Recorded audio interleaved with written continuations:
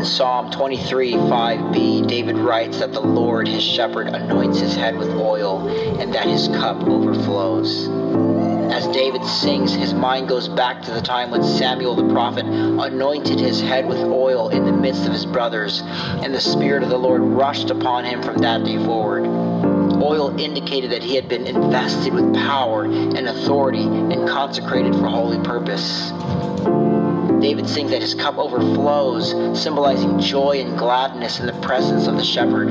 Both the oil and the overflowing cup portray blessing and abundance at the banqueting table.